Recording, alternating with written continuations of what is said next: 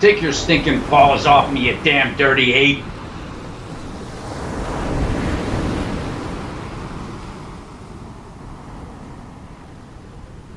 Yeah, that should do us. Okay, hi everybody, and welcome to Frank Reviews, a father-son podcast expedition through pop culture. I am Harrison the Son. And I'm the other guy. Right into the mic. I'm the other guy. We've been doing this for a couple episodes now. Shut the hell up. I'm the other guy. The other guy. That's Frank, my dad, and this week, well, first things first, so one, you're furiously, white-knuckling the sides of your armchair there in an effort not to play with the mic stand. I did, immediately after recording the last episode, place an order for fidget spinners. So you'll only hear, little twiddling. But, of course, because everything's shipping is up in the air right now, they will not get here for another week and a half. So okay. We're waiting on that. But you will have a lovely selection of colors to play with that I'm looking forward to. But this week, we delved into our dystopian miniseries with the 1968 classic, the original Planet of the Apes. Yes. Dad, go. Watching it was kind of, there were goofy and dopey parts. There's a lot with the plot and the writing and stuff that's kind of funny, but I guess we saw it Sunday, and this being Wednesday. Yeah. After thinking about it for a few days, I liked it. I liked it a lot. It was good, easy, simple story. Nothing complicated. Nothing too weird. Well, I guess if you come back to Earth and there are apes running the Earth, that's a little weird. But it was a simple, easy story. Charlton Heston, he's kind of a butt. Especially because of his, I think he's dead now. So he's aggressively dead now. Yeah. Yes, we can definitively say from his cold dead hands. Yes, he was a big supporter of the NRA, which kind of spoils it for me. But he was an interesting, very dramatic actor. Everything had to be intensely dramatic. God. I am going to have you do some line readings of some Charlton Heston lines before we're done recording today. And almost everything he says throughout the movie is delivered with almost gritted teeth. Yes, gritted. Get your damn hands off me, paws off me, you damn dirty apes. Yes. It's like, it's almost like just... Yeah, he was really working on a jawbreaker that he couldn't break through. Yeah, he's quite hyped up. Man, rather than being maybe cordial, compassionate, conciliatory, he was just right out there leaking testosterone from from every orifice. Just aggressively firing on all cylinders. Yes. Now, when we first started watching the movie, you were kind of blown away because you asked when the movie came out, and when I said 1968, that seemed to really hit you. For some, we've done movies from but at 60. I mean, the 60s is pretty far 54. Back. For some reason, I guess I thought it was the 70s, 78 or something like that. Well, now it's possible. I was on Wikipedia, like I am right now. So this movie came out in 68, but then it was followed by 4 sequels that came out in 1970, 1971, 1972, 1973. Oh my God. So they just fired them out. Yeah. Okay. And then, of course, there's the much maligned Tim Burton remake from 2001, and then a more recent prequel series, you'd want to call it, from 2011 to 2017.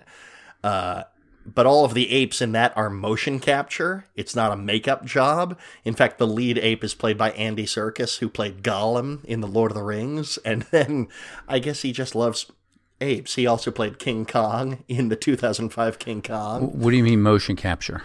So if you've ever seen a lot of behind-the-scenes footage of movies, like you'll see a person in like a spandex jumpsuit covered in like basically ping pong balls. Yeah. So they are giving a live performance on set, but then a creature is in post photoshopped over top of that. Okay. So you're getting a real genuine performance out of the actor. Okay. But it's obviously, then they're playing an ape or a dragon or a golem. Yeah. Okay. So it doesn't look like claymation. No, but I really loved the makeup effects in this 1968 version of the movie.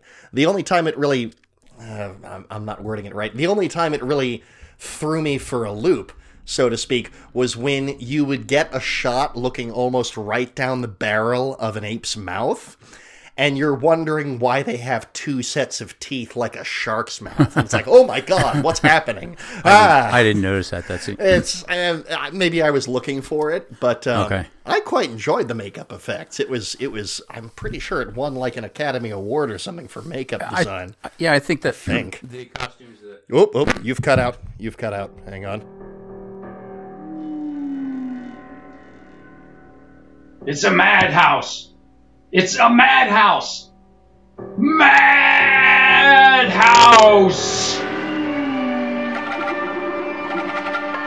Not sure what happened. I guess we bumped a wire, or I didn't plug it in firmly enough. Whatever. Move it. What were we even talking about? The makeup? The costumes. Yeah. You were saying that there was possibly an Academy Award. Let me double check on that. For that. I thought, well, the costumes, the makeup, etc., costumes, whatever. I mean, they're good, but it always bothered me. Okay. Even when I originally saw it. Yeah, like that the facial features they were stiff, and particularly some of the characters, they didn't move well. Yeah. And the mouths didn't move well, particularly when the two, Cornelius and what's the... I know exactly what you're going to say. Cornelius and son of a gun. Now I'm totally blanking on her name.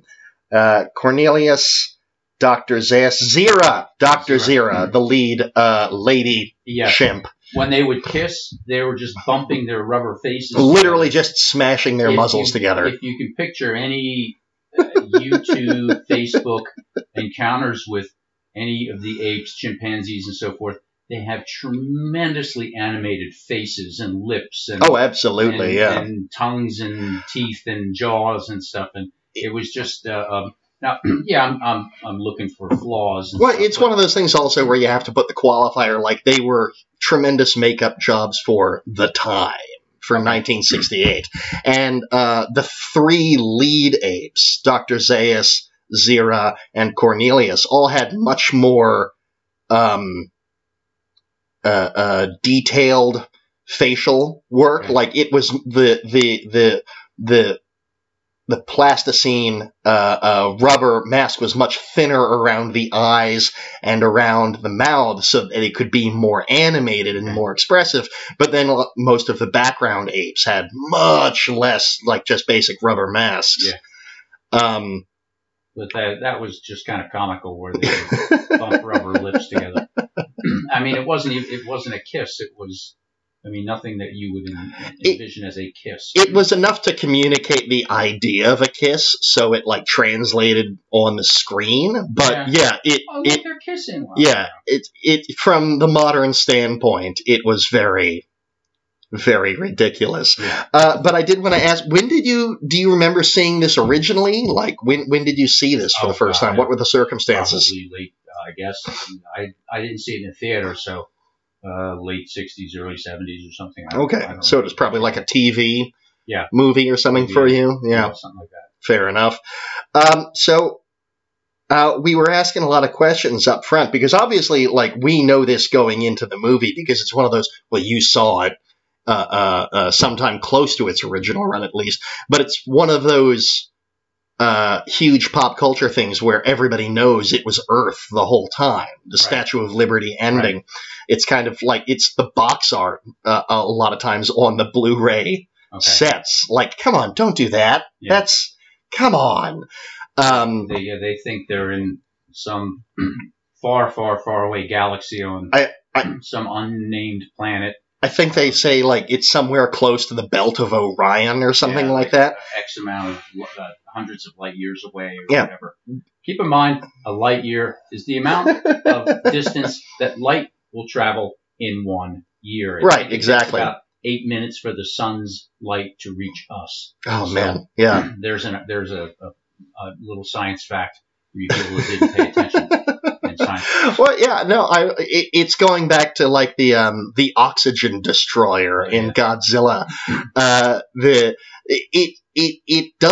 This movie does approach the concepts, I think, from a very solid standpoint, but then they get the numbers weirdly wrong. So we are to believe, given all of the information we're given in the movie, we are to believe that these originally four astronauts were sent into space and started traveling at close to light speed in 1972. Okay. And when they wake up a year and a half later in their time, it's been 2006 years in actual time.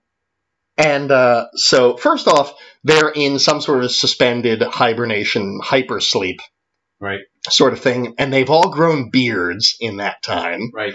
We'll circle back to that in a minute, but, to this, really. But the one female astronaut, their tube has broken in that year and a half, and they have turned into a horrifying mummy person in them. So they died a long time ago.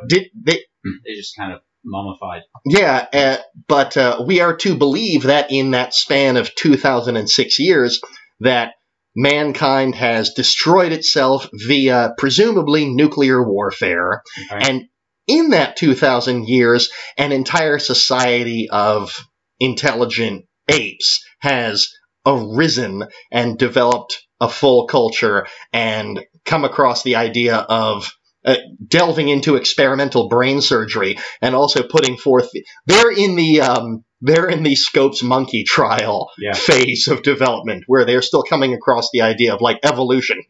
Apes did not evolve from man. What is this heresy? Yes. So I wasn't sure how you like that. Like Dr. Zaius was both the head scientist and the chief defender of the faith. Yes, that was curious. You know, it's like the Pope is the head of the World Health Organization or something like that. The word, I think the word evolution was saying the word evolution or considering it was heresy or something like that. Oh yeah. They had some lawgiver. They didn't go into that much. There was a lawgiver that gave them their doctrine or their faith or something. And we don't know who the lawgiver was. One of my favorite aspects about movies like this, like my favorite examples are like Star Wars, where you hear like there's the seed of an idea that there's a bigger universe out there. Like in the first Star Wars, Obi-Wan Kenobi offhandedly says, "Yes, we fought together in the Clone Wars," and you get no explanation as to what the hell a Clone War is. And as the movies illustrated, you don't want to see the Clone Wars. It's terrible. The idea that some 1,200 years ago, a ape known only as the Lawgiver set forth these scriptures that all of the apes follow like dogmatically. Yes. And they recite them as biblical verse from scrolls. Yeah, it appeared to be their written, doctrine, their Bible, so to speak. And we do see a pretty broad swath of ape culture. We see a funeral. We see, I guess, because it's supposedly, I didn't think about this until just now. I guess it's set in a kind of university. So they have like a museum, they have an experimental laboratory, medical wing.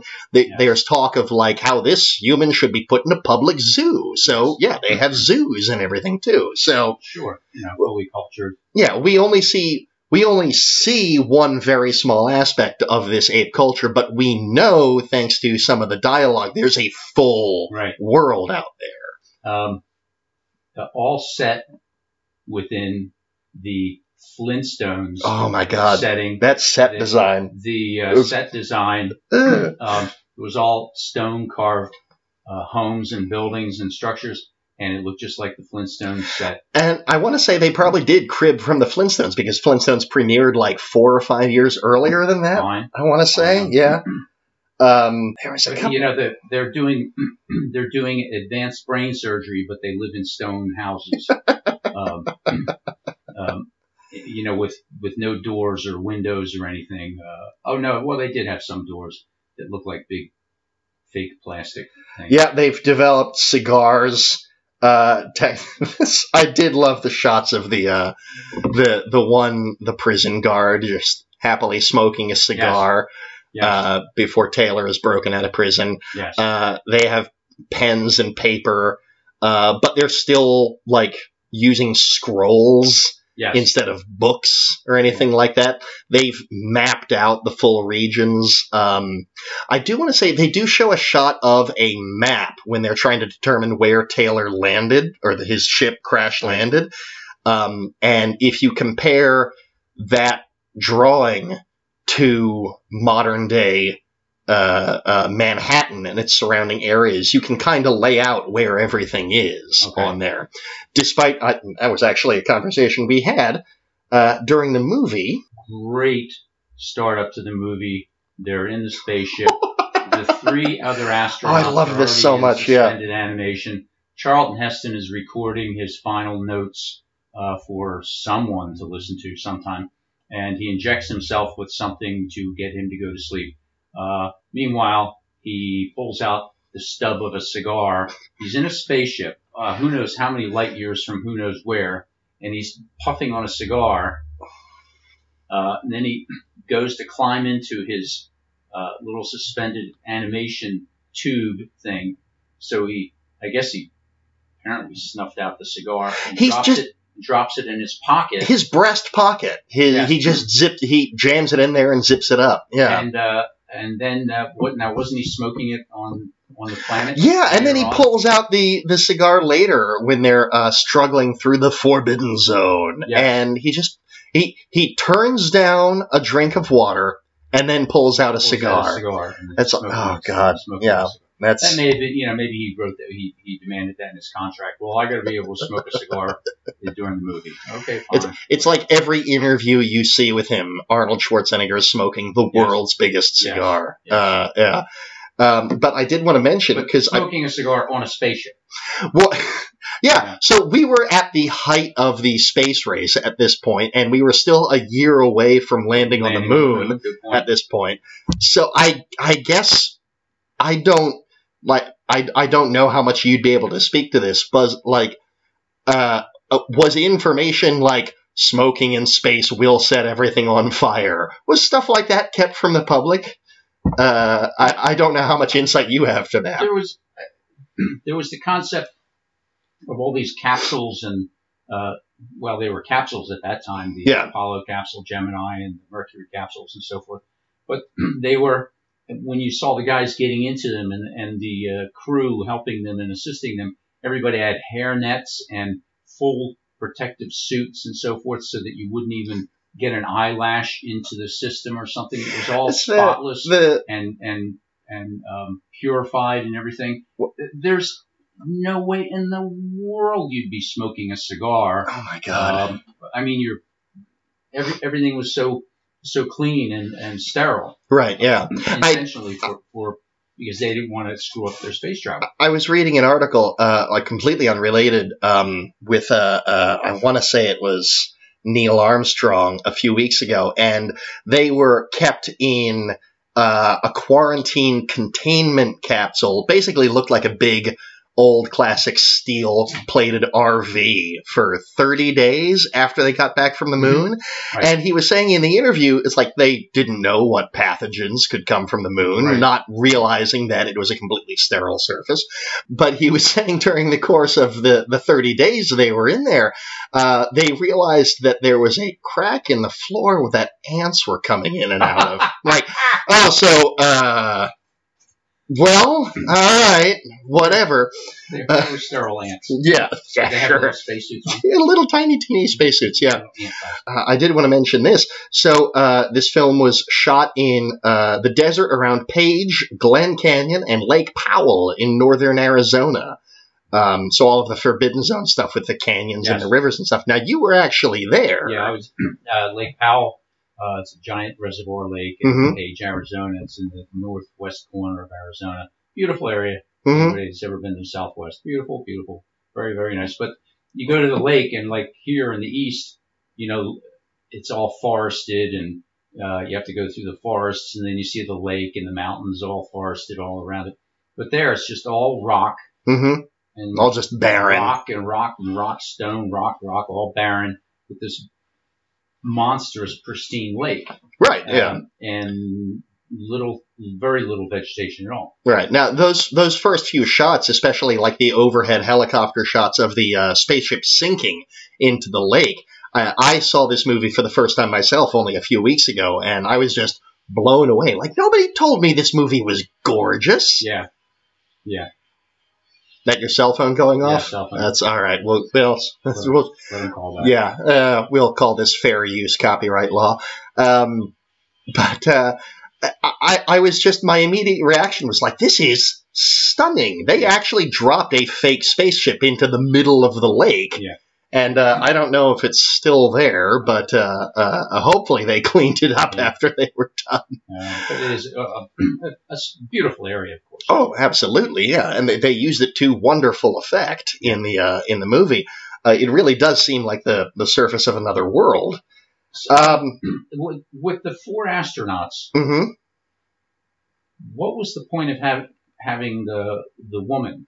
And what? Oh, and God. Like, Now, she appears. now all you see is her sleeping in her tube, and then she's a mummy, and that was the extent of her appearance in the movie.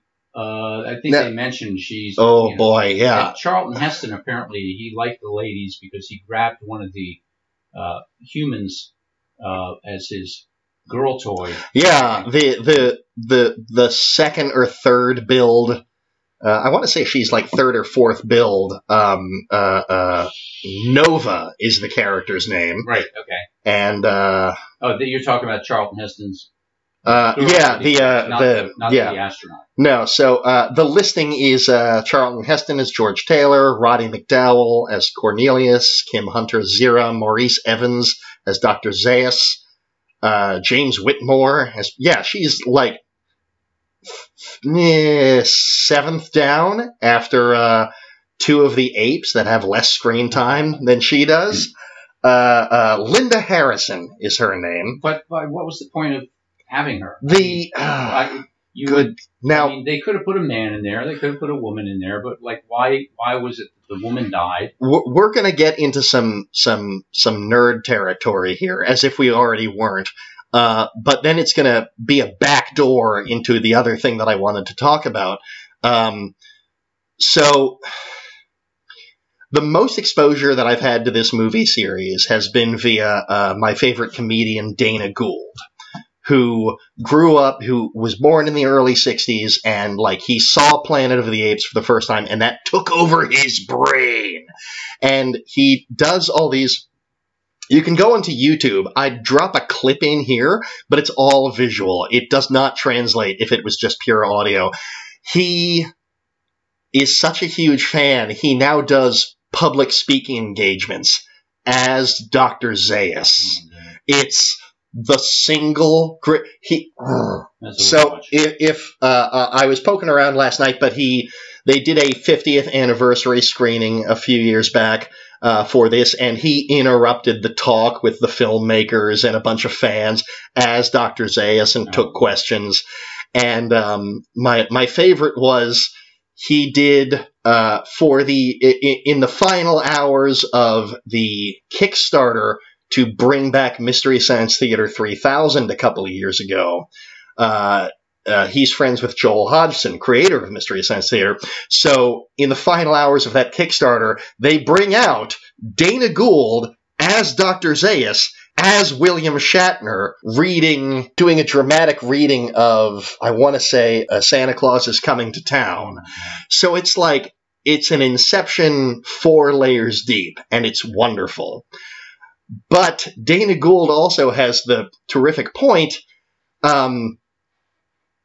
Charlton Heston, George Taylor in the movie says, yes, the woman was to be our new Eve with our hot and eager help.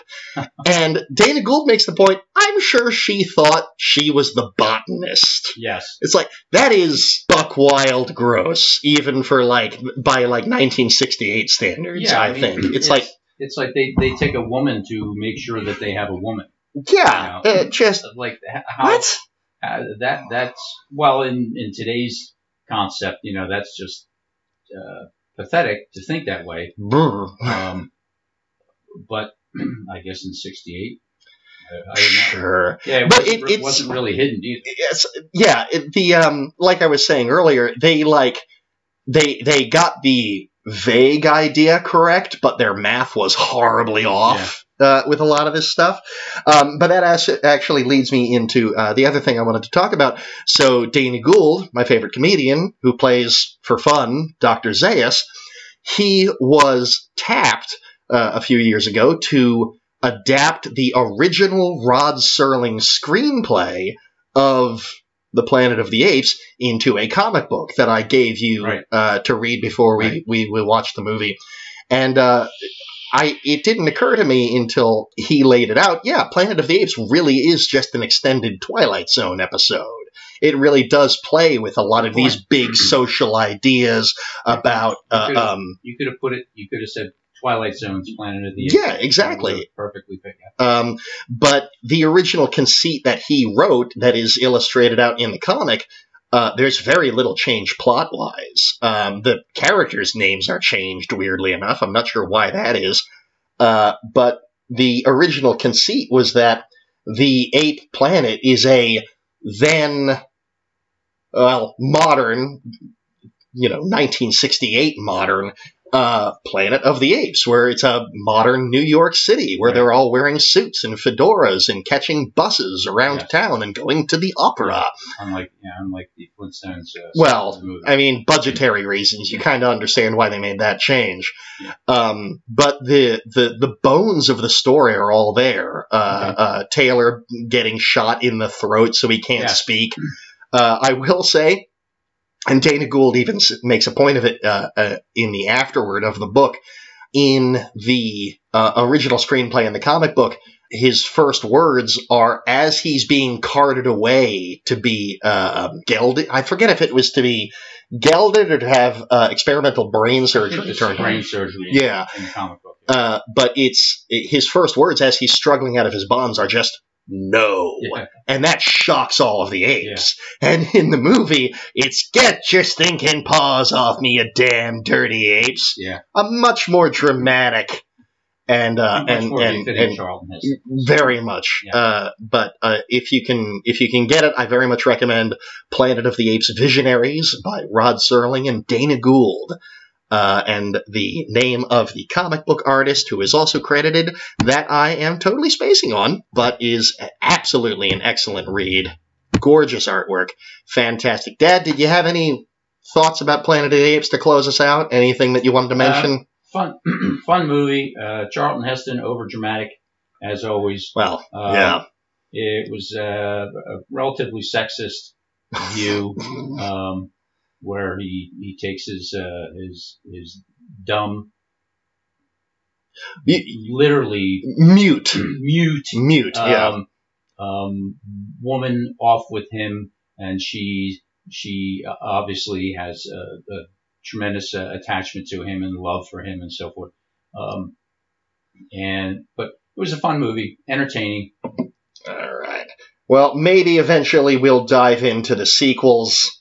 which, from what I can tell, are all kind of horrific and incredibly depressing in their outlook on the future of humanity. But there's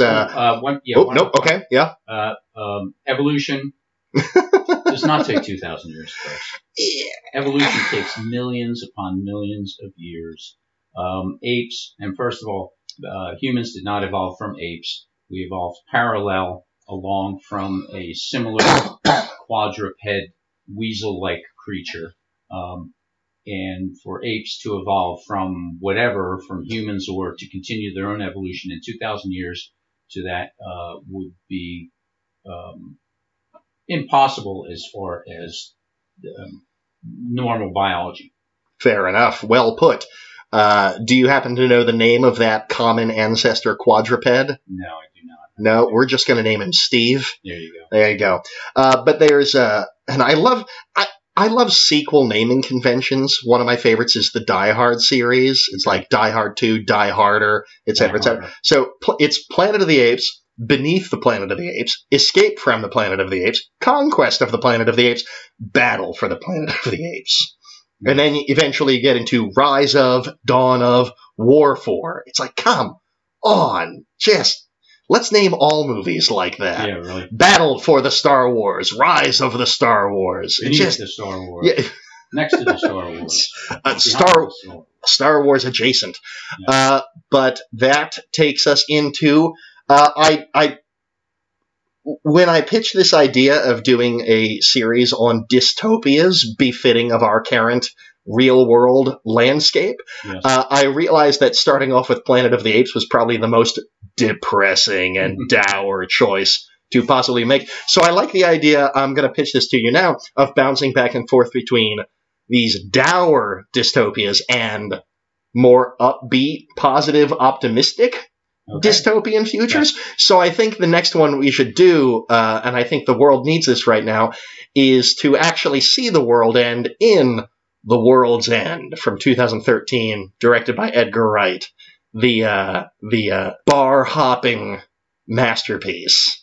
Never seen it, so I'm interested. I'm at least 100% sure you've seen it, maybe but considering parts of it or something, but I don't recall. But yeah, again, that's how we each approach pop culture. I obsess over every detail, and you're just like in and out of it. But I thought after that maybe we'll get into the at least the two first movies, because I've not seen any of the sequels after that. The Terminators, the Terminator. Maybe we'll get Queso on the line for that, have him Skype in distantly. But any closing thoughts if you want to take us out? No. Fun, interesting movie. Nice scenery. Curious some of the flawed science, which I always pick up right away, but entertaining. And Charlton Heston, you got to expect him to be.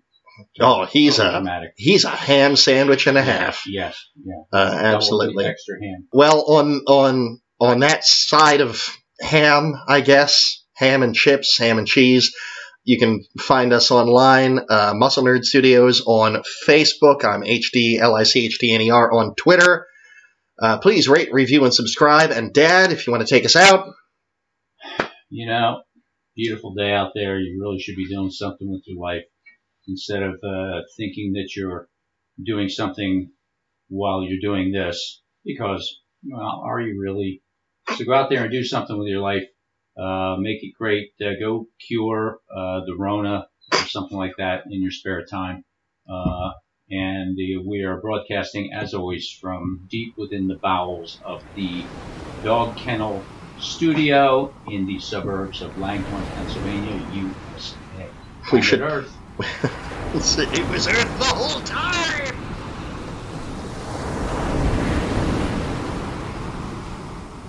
They blew it up!